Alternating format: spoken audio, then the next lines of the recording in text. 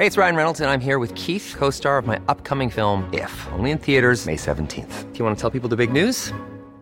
All right, I'll do it. Sign up now and you'll get unlimited for $15 a month and 6 months of Paramount Plus Essential Plan on us. MintMobile.com/switch. Upfront payment of $45 equivalent to $15 per month. Unlimited over 40 gigabytes per month. Face lower speeds. Videos at 480p. Active Mint customers by 531.24 get 6 months of Paramount Plus Essential Plan. Auto renews after 6 months. Offer ends May 31st, 2024. Separate Paramount Plus registration required. Terms and conditions apply if rated PG. Burrow is a furniture company known for timeless design and thoughtful construction and free shipping. And that extends to their outdoor collection. Their outdoor furniture is built to withstand the elements, featuring rust-proof stainless steel hardware, weather-ready teak, and quick-dry foam cushions. For Memorial Day, get 15% off your Burrow purchase at burrow.com/ACAST and up to 25% off outdoor. That's up to 25% off outdoor furniture at burrow.com/ACAST. Hiring for your small business? If you're not looking for professionals on LinkedIn, you're looking in the wrong place. That's like looking for your car keys in a fish tank. LinkedIn helps you hire professionals you can't find anywhere else, even those who aren't actively searching for a new job but might be open to the perfect role. In a given month, over 70% of LinkedIn users don't even visit other leading job sites. So start looking in the right place. With LinkedIn, you can hire professionals like a professional. Post your free job on linkedin.com/people today.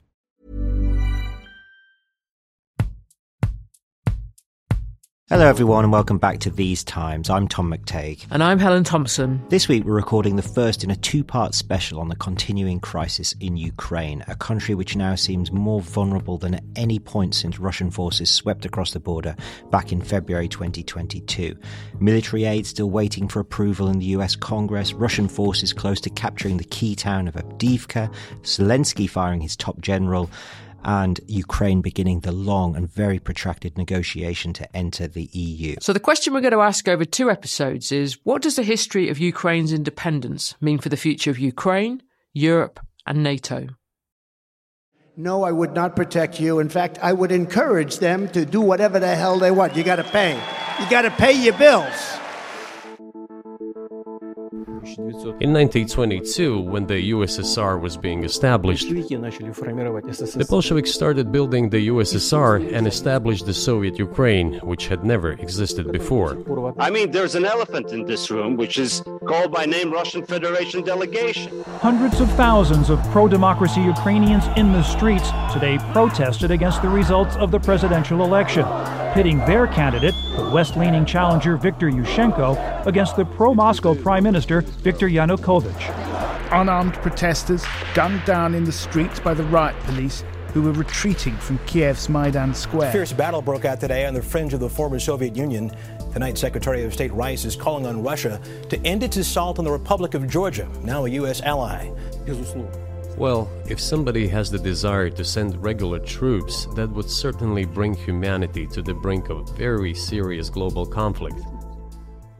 Right, so what we're going to do is spend the first episode, this episode, looking at the geopolitics of this crisis, concentrating on the period running up until Russia's annexation of Crimea in 2014, which is really the start of the Russo-Ukrainian war, and to try and talk about what this tells us about what's really at stake here and where things might be headed. In the next episode, next week, we'll dig into the history of the war itself and what that means for NATO's future, given Donald Trump's now open skepticism about defending Europe at all from Russian attack.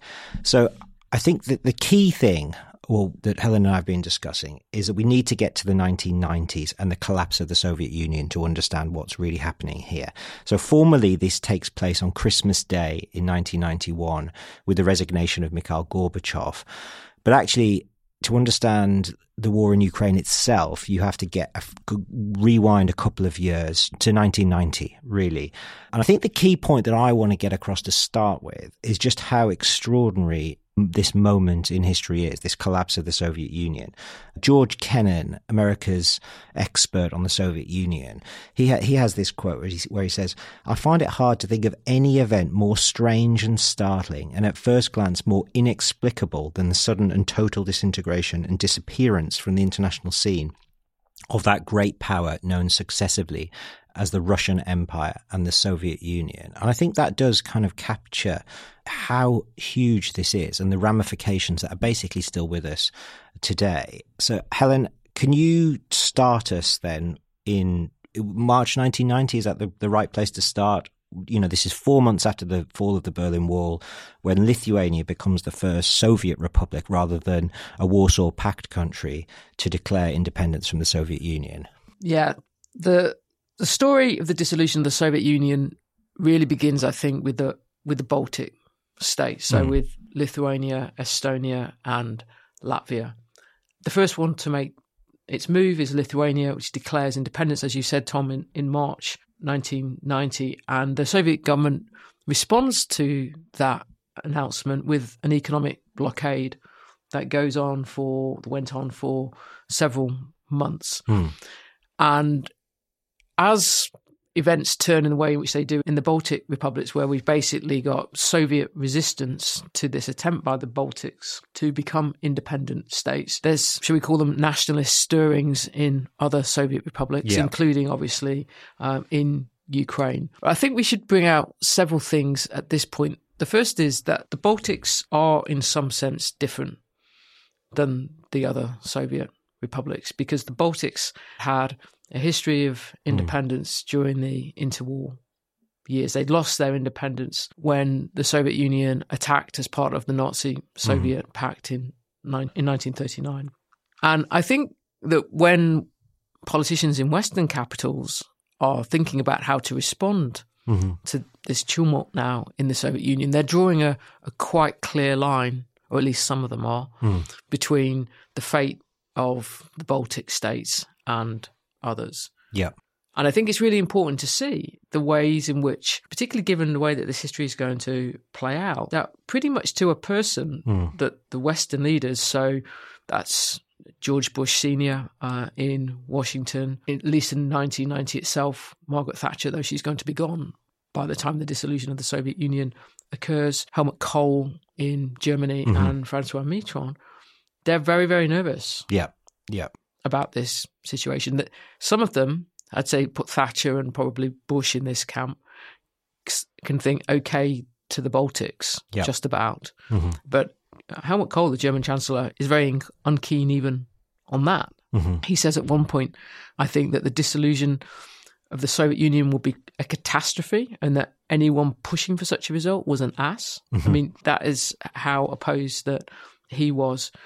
And it's really events then in the summer of 1991 that really start to change this and mean that we're now in a situation in which by the end of the year, this extraordinary thing, as George Kennan's describing it, has happened, which is a dissolution of the Soviet Union. And Ukraine is absolutely central to that. Yeah, Ukraine is the key state. I think that's the important thing that I've been learning as I've been reading into this. It's rather like, in my head, Scotland in the Union. It's can the Russian Empire or the Soviet Union, Kennan's sort of saying that the two things are virtually the same, can that actually survive without Ukraine? Now, it can survive without the Baltics, but most analysts are saying it cannot survive without Ukraine. That's the core of the Russian Empire. And I think that's actually why it's so important in the mindset today of Russian leaders, and it was at this moment in time. There's a Ukrainian historian called Serhiy Plokhy, who's written a brilliant book called the Russo-Ukrainian War. He's a Harvard economist born in Russia to Ukrainian parents. And he writes that it's really Ukraine's declaration of independence which spells the end of the Soviet Union. Up until that point, it wasn't guaranteed. And this is in late 1991. And it's from that moment, following the attempted coup on Gorbachev in August of 1991, when I mean, he is effectively losing authority in Moscow to Yeltsin, who's the sort of leader of the Russian parliament and is the voice really of Russian nationalism. And I think that's something that we need to bring out here, that the rise of Russian nationalism.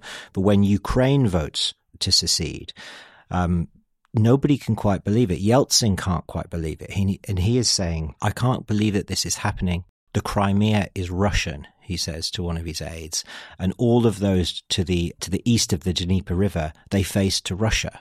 Because what had happened actually is Gorbachev had offered a reformed USSR But the Ukrainian leader, Kravchuk, refuses. Yeltsin then proposes to dissolve the USSR. And listening in, I thought this was an extraordinary little moment. The Belarusian KGB sort of panicking, thinking, what do we do here? And they inform their bosses in Moscow what's going on, but Gorbachev doesn't have any authority anymore. It's all gone to Yeltsin, and this is the collapse of the Soviet Union. Yeah, I think that in order to see just how that we get to that point in December, we need to look at the sequence of events over the summer quite carefully, because you can also see the way in which the Western governments, particularly Washington, particularly George Bush in Washington, is involved in this. So it's pretty clear that the Baltic republics are gone by this point.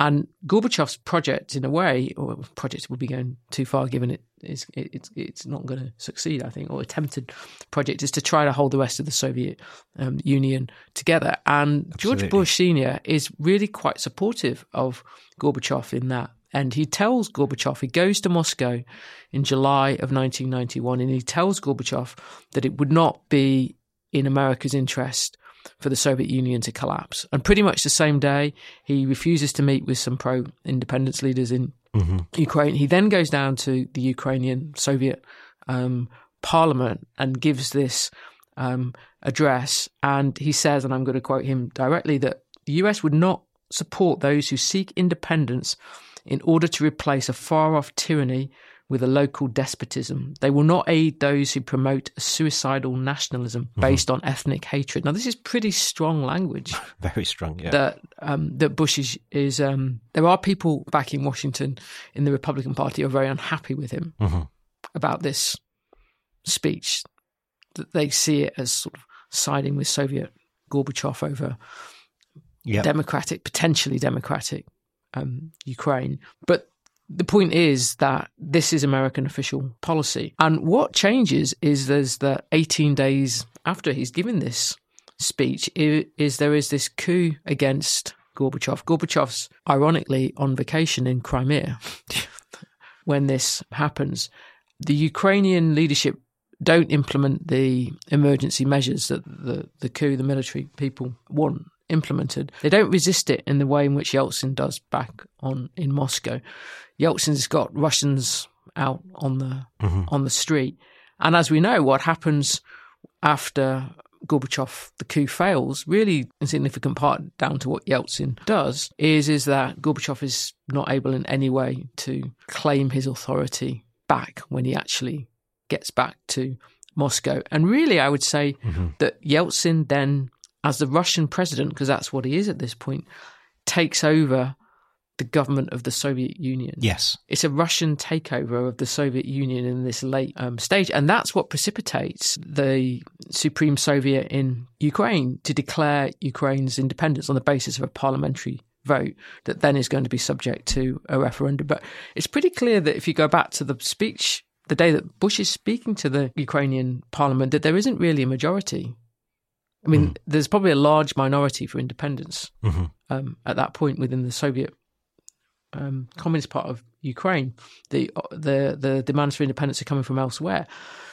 But the fact that Yeltsin behaves in the way in which he does after the failed coup is what pushes Ukraine in the direction of independence. So in that sense, that this is a move that's thwarting the Russians in Moscow, and it's thwarting Bush in Washington, who doesn't want this to happen. And it's not something that Kohl or his German Chancellor or Mitterrand want to happen. They're being overtaken by events here, Russian-driven events. Yeah, exactly. It's the rise of Russian nationalism that is the key thing here in destabilizing the Soviet, or ending the Soviet Union, I should say. It's Yeltsin. I mean, again, a moment in history here, but the year before the visit that you mentioned there of Bush to Moscow, Margaret Thatcher had gone to Moscow, and while she's giving a press conference with Gorbachev, Yeltsin's Russian parliament asserts that its law will now take precedent over Soviet law. So you can see the unwinding of the Soviet Union's authority here taking place bit by bit. And when Gorbachev resigns on Christmas Day in 1991, he says he has done so because he's tried to maintain what he calls the union state and the integrity of the country, but he hasn't been able to. And that's the moment he accepts defeat at that point. And then I think it's moments later, or within hours certainly, that the Soviet flag goes down on the Kremlin and the Russian flag goes up. But it's what that then means that's I think really interesting, sort of geopolitically, because it's what you've done is you've wound down an empire, a Russian empire, and you've created a Russian state, a new Russian state. Now, what is that state going to be? Is that a Western democratic nation state? Well, it doesn't.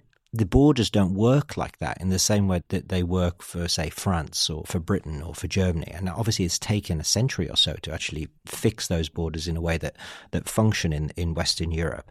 But they don't quite function for Russia because there's Russians outside of those borders, and there's plenty of other nationalities within the Russian state.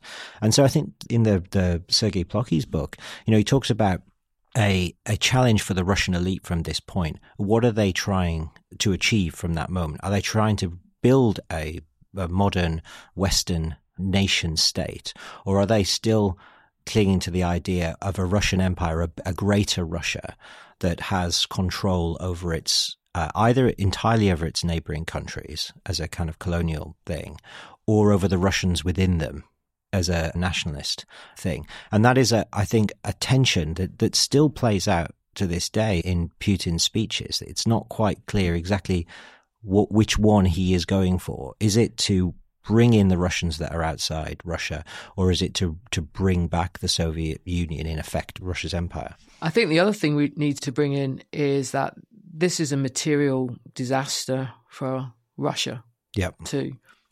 I mean, both economies, the Russian and the Ukrainian economy, essentially collapse in the 1990s. But from the point of view of Russia, I think there are two particular blows that come from the loss of Ukraine in a material sense. The first of them is that the whole pipeline network they have for selling oil and gas to European countries runs through Ukraine. Yeah. So they're now got to deal with Ukraine as a transit state for their principal exports, and a great deal of Russian-Ukrainian conflict in the period between independence and the outbreak of Russia's invasion, I should say, in February of 2022 is taken up with these energy issues.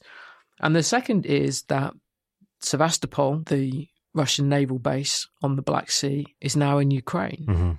Now that's complicated by the fact that right from the start, there is this internal politics within the new Ukraine about Crimea. So there was actually a self-proclaimed Republic of Crimea. I think it's from some point in 91 through to 1995. And at one point, I think it's in May 1992, that they actually claim independence. And this then produces a pretty serious conflict between Yeltsin and the Russian parliament about what to do about this, because Yeltsin moves from somebody who was pretty strongly opposed to Ukrainian independence to someone who, from the point of view of Russian nationalists, is nowhere near engaged enough about the Crimea and the Sevastopol problem. And actually, I'd forgotten this and I remember it now in real time, but I'd forgotten it until I was reading about it again. There's this moment in 93 where Yeltsin's like ordering, the army to shoot at the Russian parliament. Yes, in these conflicts he's having. And one of the things that he's having conflict... Many people killed. One of the things he's having a conflict with them about is the Crimea issue and the Sevastopol issue, because this is all unresolved. I mean, I think that this is the important thing to bring out as well. We've had the dissolution of the Soviet Union. In one sense, this looks not entirely peaceful because there's the war between Armenia and Azerbaijan. But in terms of the scale of the change, it's... by any historical standards, remarkably peaceful, and that's not trying to minimise what happened in those two republics. But it doesn't bring these territorial questions in any way to an end. And that's where I think that the end of history narrative just completely misses that there's this fault line through 1990s Europe that runs through Ukraine and Crimea, like right from the start. And from the point of view of Washington and the European capitals, have now got to think about, well, what do we do when there's Ukraine state with nuclear weapons, when the Russian naval base in the Black Sea is now in Ukrainian territory, they have to get involved in it. They don't really want to get involved in it, I don't think. I mean, the Bush administration sends humanitarian assistance to Ukraine from 1992, but they're not making any big kind of commitment at that point, even though Ukraine is slipping into an even worse economic disaster than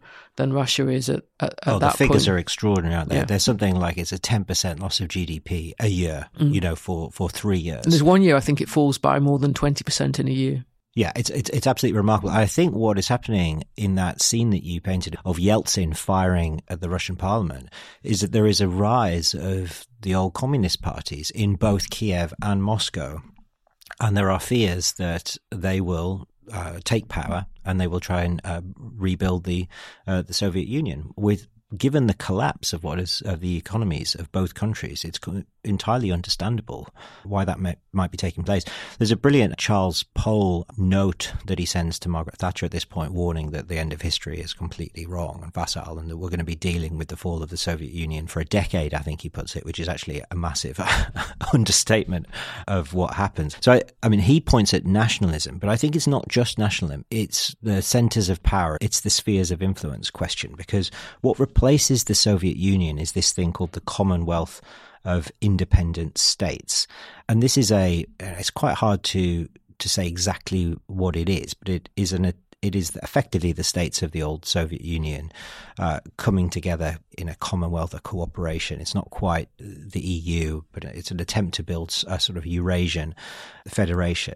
Now, Russia hopes to use this as its way of maintaining its influence in this region.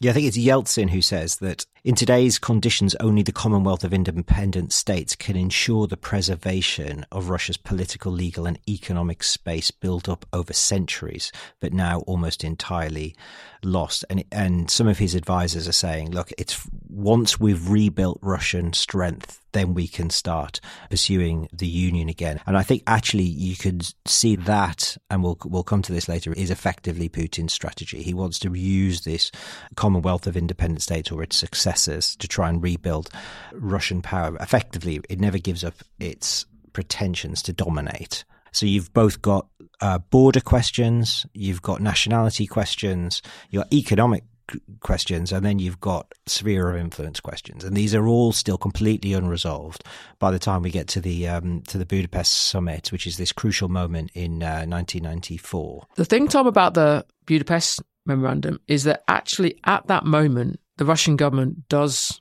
formally recognize Ukraine's territorial borders. Mm-hmm. Now, this is Yeltsin, and Putin has made clear on a number of occasions since then, and not just in recent years, that he doesn't see any reason why Russia under him should be bound by the Budapest memorandum.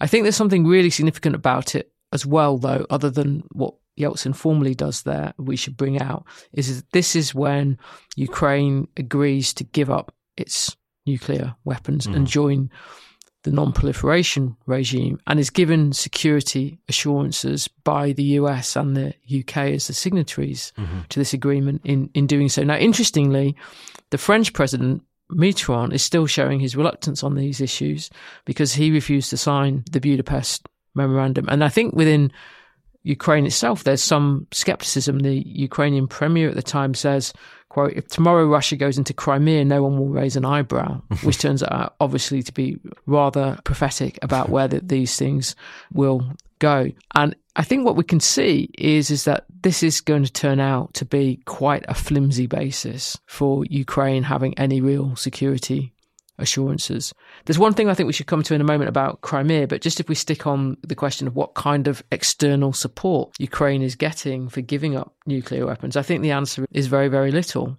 There's no prospect that Ukraine is going to be one of those states that's allowed to join NATO as Poland, Hungary and the Czech Republic are later in the decade. There's no prospect that Ukraine's even going to have an associate membership with the European Union, let alone to join the European Union, like the Baltic states and Poland and some of the other Warsaw Pacts like Hungary, Czech Republic, etc. do in 2004. You can see that Ukrainian governments, which is still quite close to Russia at this point in the second half of the 1990s, would quite like to at least be included in discussions about those things. There's some movement to bring Ukraine into some of these partnerships arrangements that NATO has. I think even at a certain point a bit later that Ukraine gets involved in supporting some NATO operations. But there's a really clear distinction being drawn between states that can join something like Partnership for Peace, as it was called, which at one point was sort of potentially open to Russia, and states that are going to be in NATO. And Ukraine's fate is to be outside NATO, and Ukraine's fate is to be outside the EU.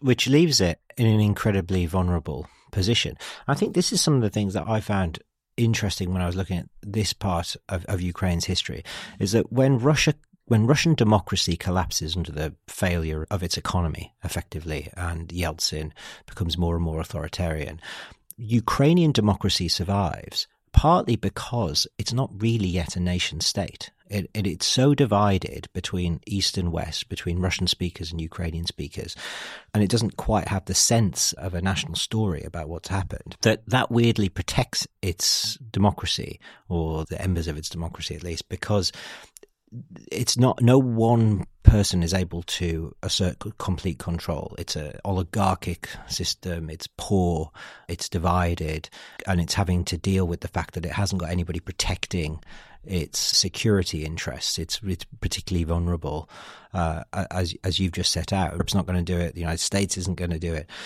And so this is what kind of protects it. That only changes much later on, but effectively what's happening is we have in the West decided that Ukraine is different to the other states. And in fact, what's also happening is that the Eastern European states have also decided that Ukraine is different, and they don't want to be lumbered in with Ukraine. They don't want that as a complicating factor in their own journey into the West. And so that was something that I was quite surprised with, that Poland and the Baltic states were quite anti any talk of Ukraine coming in towards NATO or the European Union. Well, I think things change with the Poles at a certain point, and we'll come to that in the second half, where we're going to talk about what happened in 2004, 2005 with the Orange Revolution in Ukraine that pushes Ukraine's domestic politics off in a different direction. But I think there's one thing we've missed that we should just get in here before we turn to the Orange Revolution, and that is this agreement between Ukraine and Russia in 1997.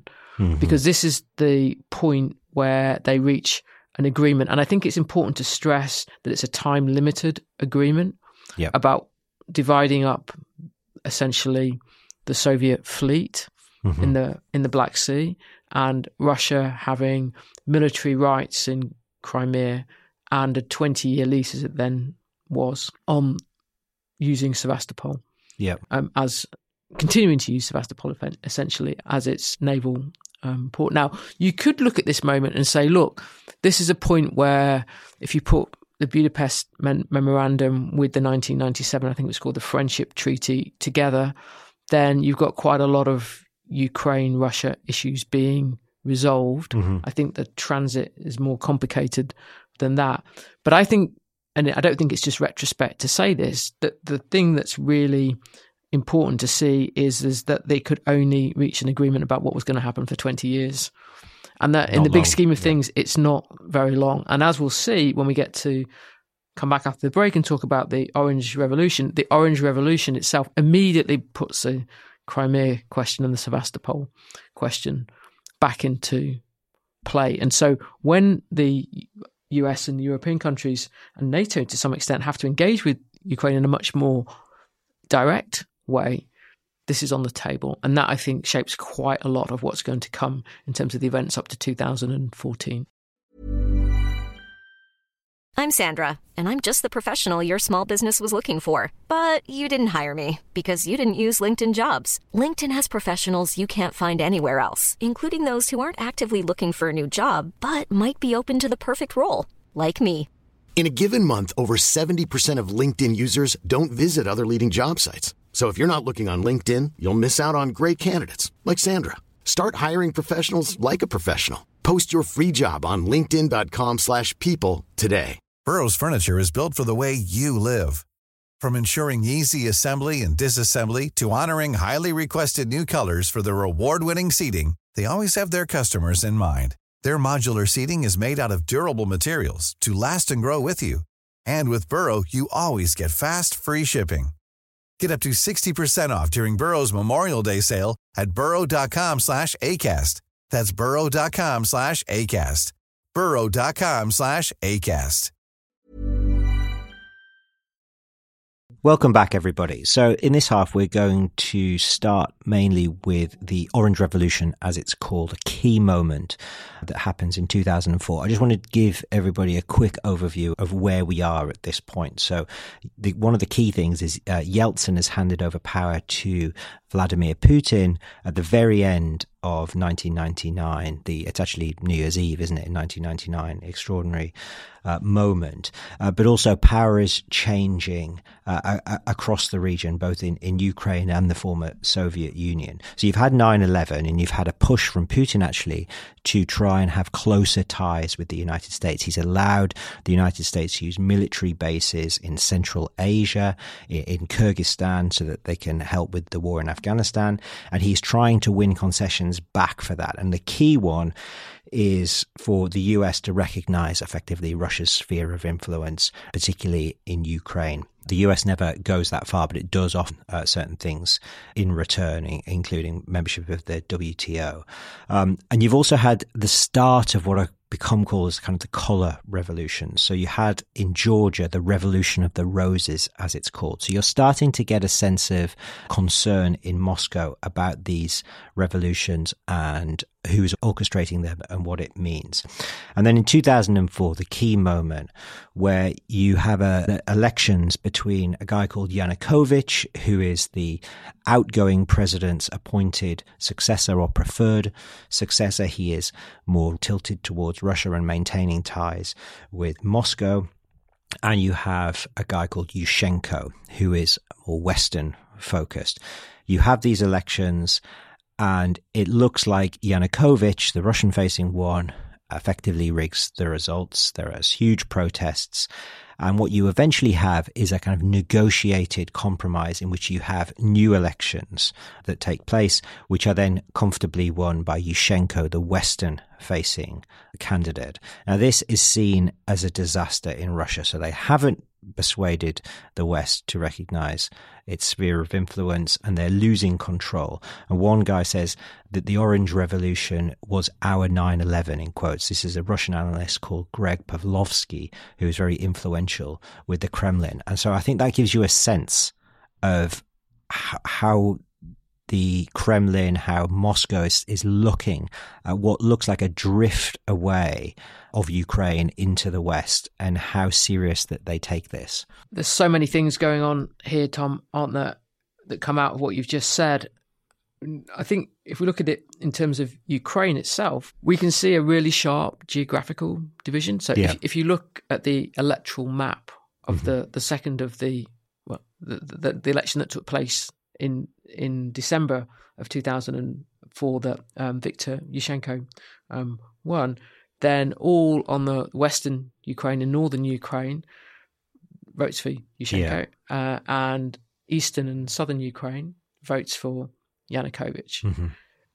So there's a very direct relationship between the geography of that election and the direction of the war that was to come. I think as well is that right from the start, one of the reasons why the Russians, or Putin to be more precise, reacts in the way in which he does is that the new government that Viktor Yushchenko forms makes clear that it wants the Sevastopol question back on the table. It doesn't accept that Ukraine is bound by that 1997 agreement.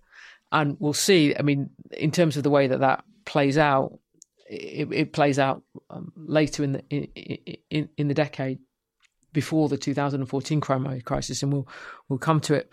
But I think it's really important more generally to see that Yushchenko regards Ukraine joining both NATO and the European Union as absolute priorities. I think at one point he says something it's the alpha and omega of this government that we do that. And that's really difficult on both counts.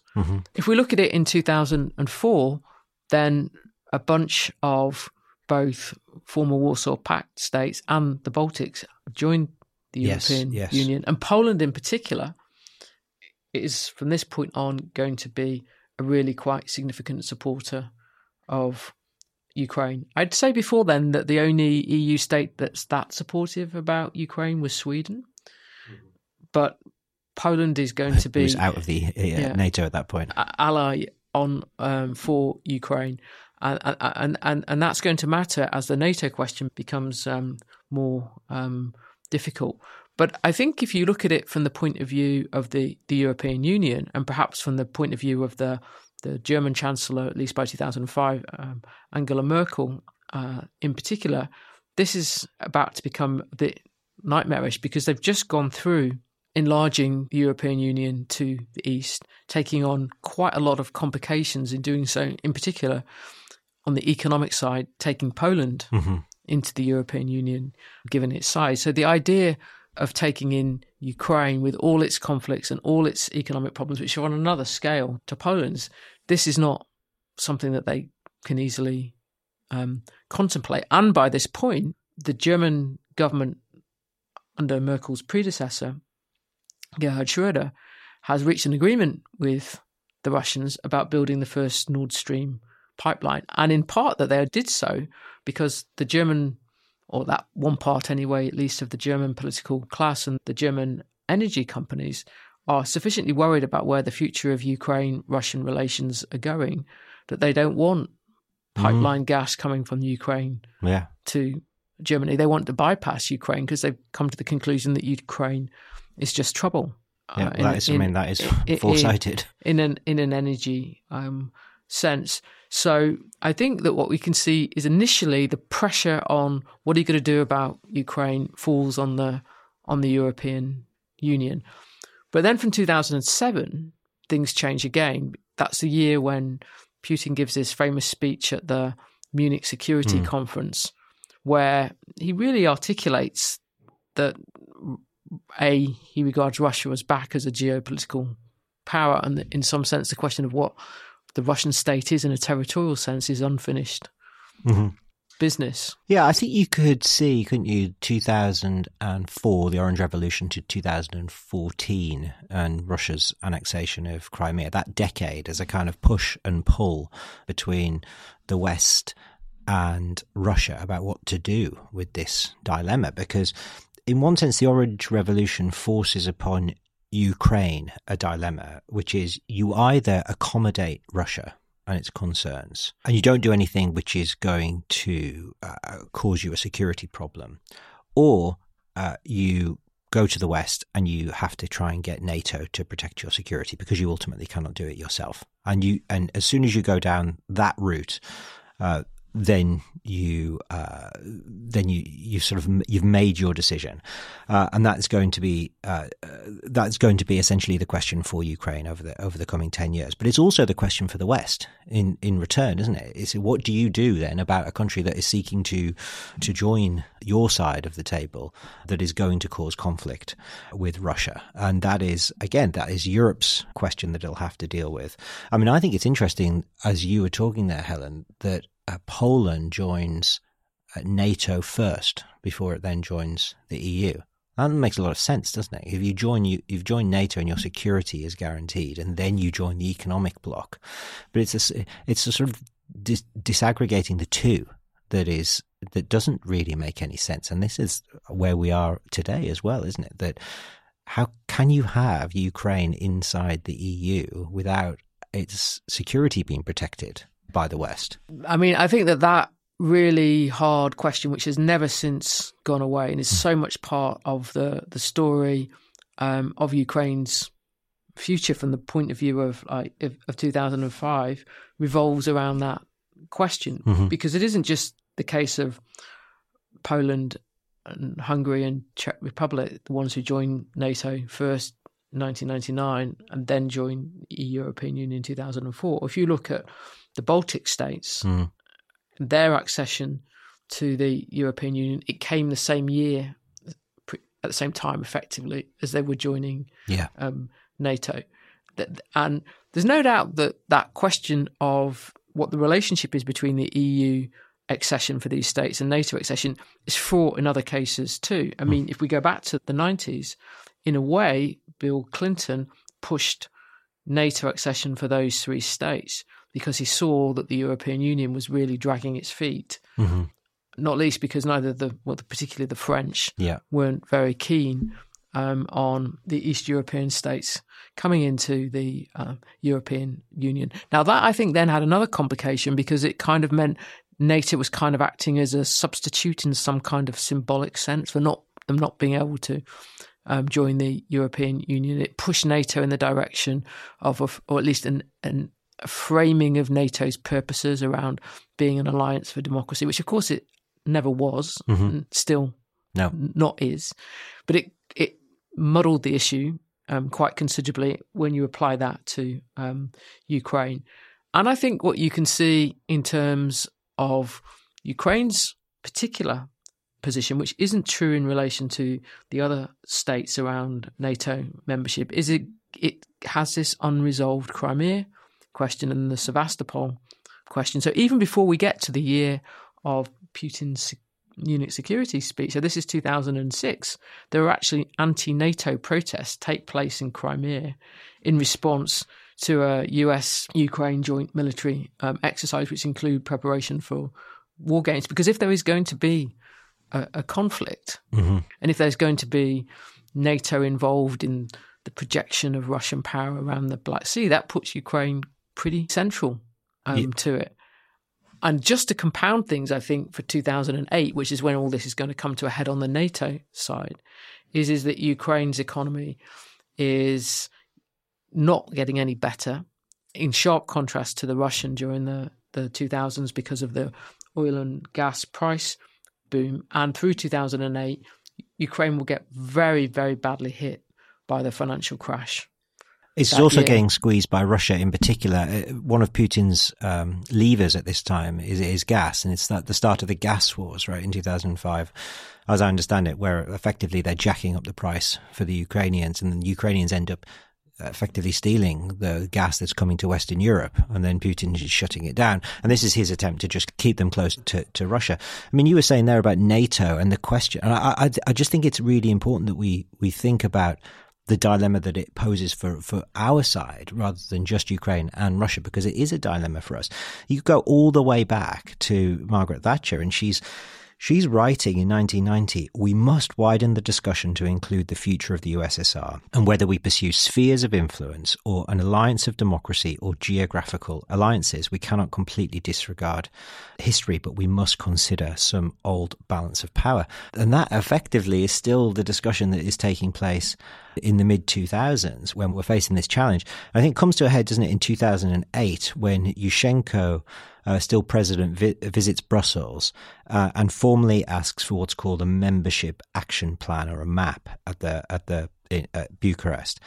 Putin then warns of Russian missile attacks on Ukraine if NATO missiles are in Ukraine. He warns Bush that in quotes, the emergence of a powerful military bloc at our borders will be seen as a direct threat to Russian security. And it's in this summit that France and Germany veto Ukrainian and Georgian membership of NATO. And at the same summit, interestingly enough, Croatia and Albania are granted a membership action plan. So there you can see how the West is seeing this, and we're saying no to these former Soviet Union blocs, most crucially Ukraine. And after that, Putin goes straight into Georgia.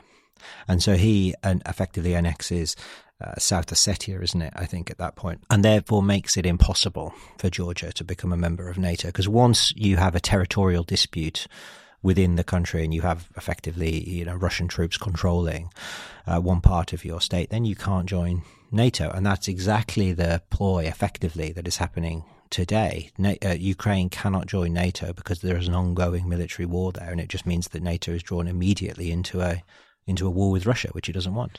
I mean, you could argue, though, that there was no need for him to do that in that context because every member state of NATO has a veto, and the French and the German veto couldn't actually be got past at that point. And I think what's revealing about that is the fact that now the Western states, particularly actually internally within Europe, but also some of the European states against the United States are pretty divided about the Ukraine question. And I think there kind of is a way of thinking about the middle of the 2000s in this respect more generally, in which what you have is actually from the point of the Iraq war that the French and the Germans moving towards being, I wouldn't go as far as to say Russian sympathetic, but Russian aligned on a number of questions. Now, from the German point of view, Nord Stream is obviously sort of exhibit A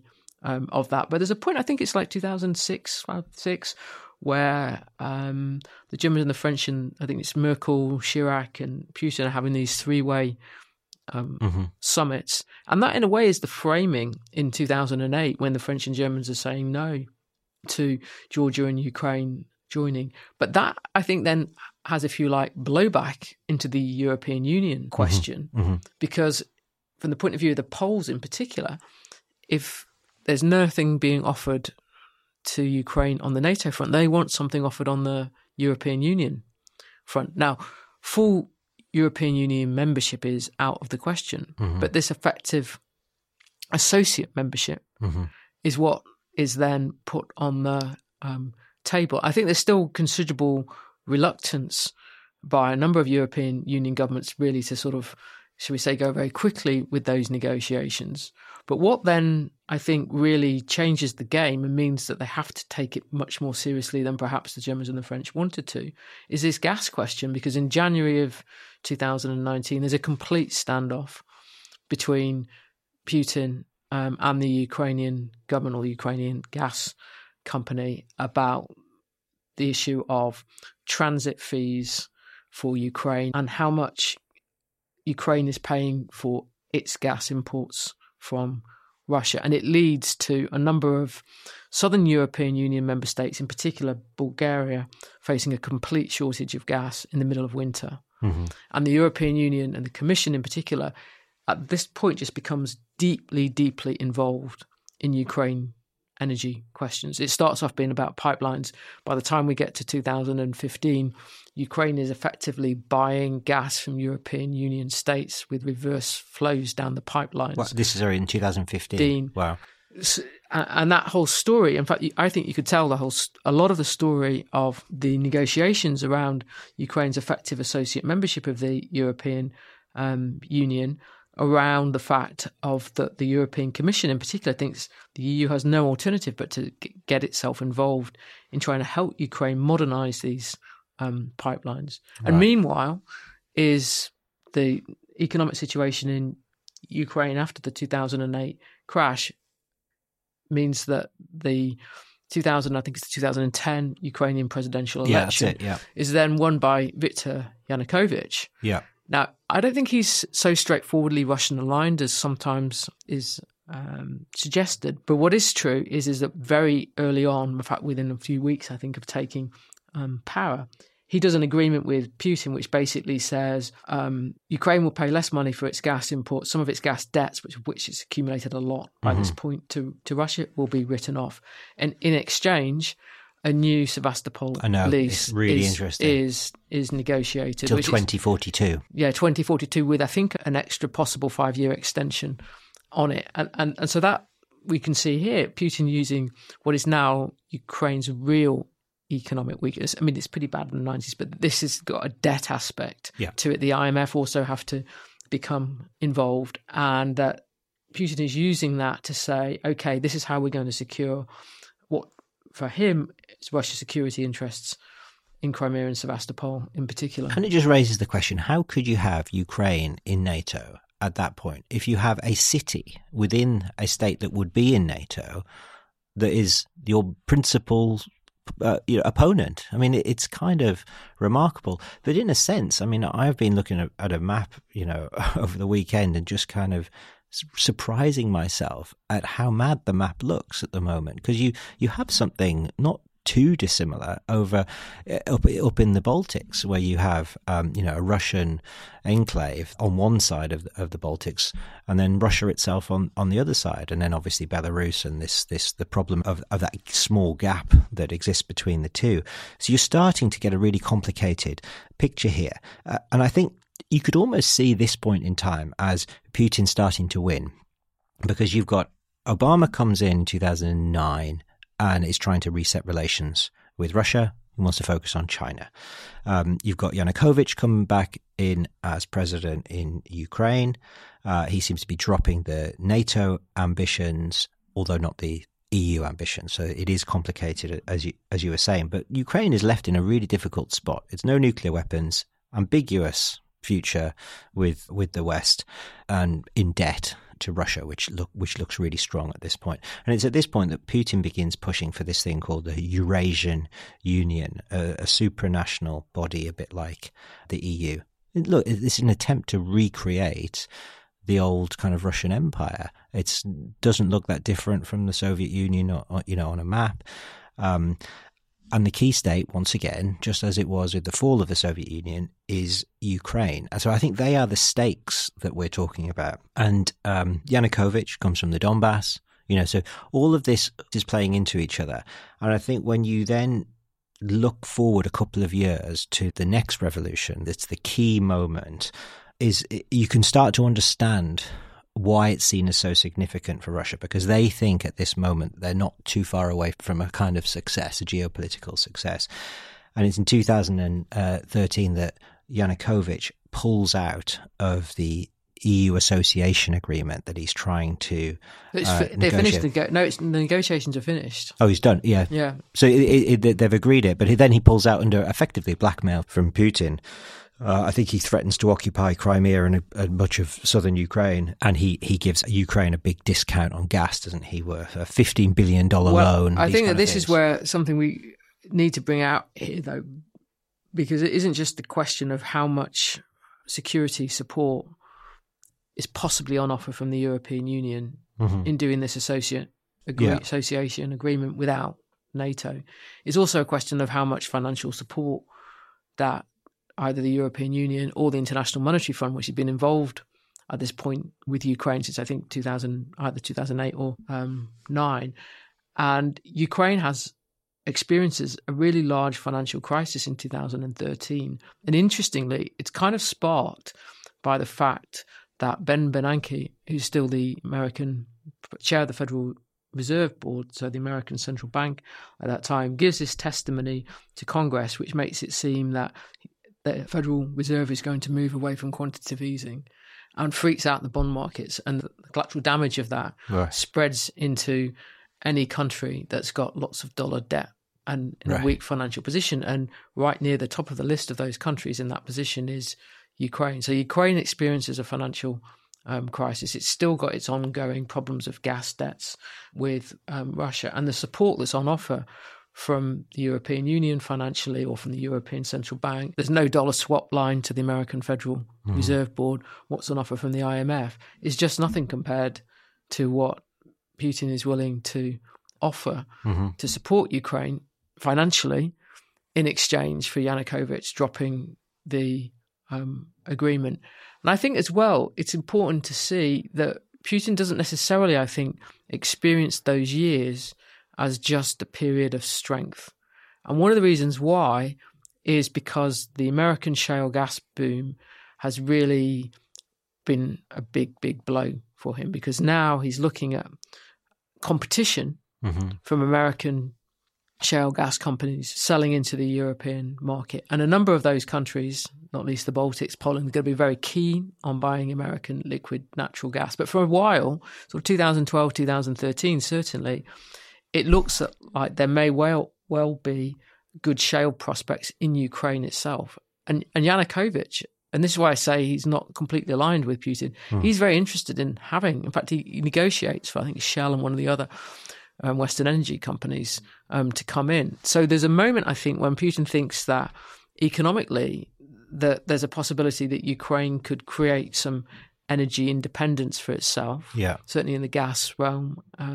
Anyway, the Americans are encouraging them to do that. He's now got competition, as I say, selling into the Polish market in particular. So I think it's a strange mixture of like strength and weakness that Putin looks upon this situation at that current time. Strength and future weakness. And that any situation in which he thinks that Ukraine will be more economically less dependent upon Russia via the transit fees than it presently is one in which Russian grasp of Sevastopol might be like slipping away again. And I think then he experiences, or he thinks about what happens in terms of the events when the protesters are on the street in Ukraine after Yanukovych has abandoned the EU agreement. And then Yanukovych loses power in February of 2014 and is replaced by a pretty pro-Western, pro-EU government. Poroshenko, right? Yeah. No, he doesn't come in quite soon, straight away, does he? He comes in a few months later. Is that the point is that I think that Putin thinks, this Crimea Sevastopol's issue is going to be back on the table again. And then he's like, well, we're not having that this time. And this time he goes straight then to annexation of Crimea. And in that sense, I think what's important to see is the way in which the European Union has treated the association agreement just as a question of, if you like, extending the European Union's economic sphere of influence further eastwards, and to a considerable extent trying to help Ukraine modernize these pipelines and get out of all the troubles that causes them. But there's no capacity for the European Union to respond in a military sense, when Putin's response then is, okay, I'm annexing Crimea. Yeah, because Putin feels like effectively he's losing control. I mean, he's built it up slowly over 10 years. He seems to be on the brink of winning that tussle for control, and then you have a revolution. And we don't know how real he thinks about this, but he says that it's a Western-inspired revolution. There are U.S. Assistant Secretary Victoria Nuland is there, Cathy Ashton is there.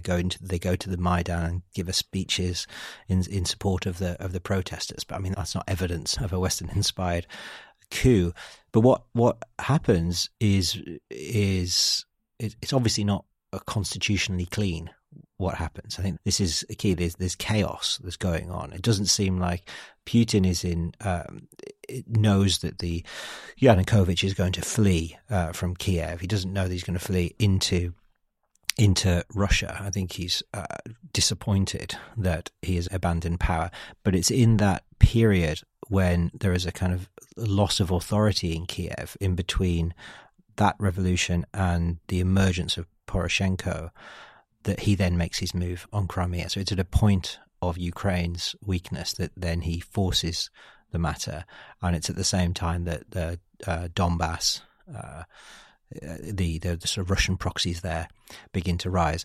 We're going to finish the episode at this point, because we think that ultimately this is the start of the war. This is the start of the hot war that starts in 2014 and continues and obviously ratchets up in 2022. But that's how we think we should understand this situation. Yeah, and just as a final thought, because it allows us to get to where we're going in terms of where we are today, I think that the threads that run through this is that the NATO and the European Union question are never aligned in ways that are going to help Ukraine. And there's at best a great deal of division in the member states of the European Union and then within NATO about what to do about the Ukraine question. And I think you could argue that even those who are in favour of both Ukraine being in NATO and Ukraine being in the European Union don't actually have any realistic idea about how these things are going to be brought about. Absolutely. So you then have a situation where the European Union is simply trying to deal with what is inherently geopolitical question that's got all kinds of complications around it that are baked in from the start, from where we started talking about this episode in the 1990s, and it just carries on as if there is no geopolitical question, and just the economic aspects of it will mean that it's all going to work out in the wash. And it's just a question of democracy and the end of history. It's all fine. We don't have to worry about these old questions that Margaret Thatcher was worrying about in 1990, the questions of spheres of influence. But also just the Crimea question. I mean, if you go back to that remark from the Ukrainian premier after they've given up the nuclear weapons, well, who's going to lift a finger when the Russians walk into Ukraine? There were some not particularly effective sanctions put in place, but nobody militarily could lift a finger. And I think that what we can see is there was just no actual serious grappling with what it meant for Europe and then for NATO, for there to be an independent Ukrainian nation state from Russia. And there was. Despite all the unhappiness of Bush and Thatcher and Kohl and Mitterrand, there wasn't anything that they could do about it. But then I think it's fair to say that their successors didn't get to grips with what the consequences and the implications of that would be. Absolutely. And in the next episode next week, we're going to focus on a lot of those implications. We're going to look at how the war has progressed from 2014 to today and where we are, because it's chaotic on the battlefield, and where we're not likely to go. We're not going to try and forecast where the war is going to go, but we're going to try and interrogate all of these same questions that we've been looking at today, bring them up to date. I really hope you enjoyed that episode. I loved recording it and researching it, actually. It's been fascinating. Please give us a follow and give us a rating. It really helps. Thanks a lot for listening.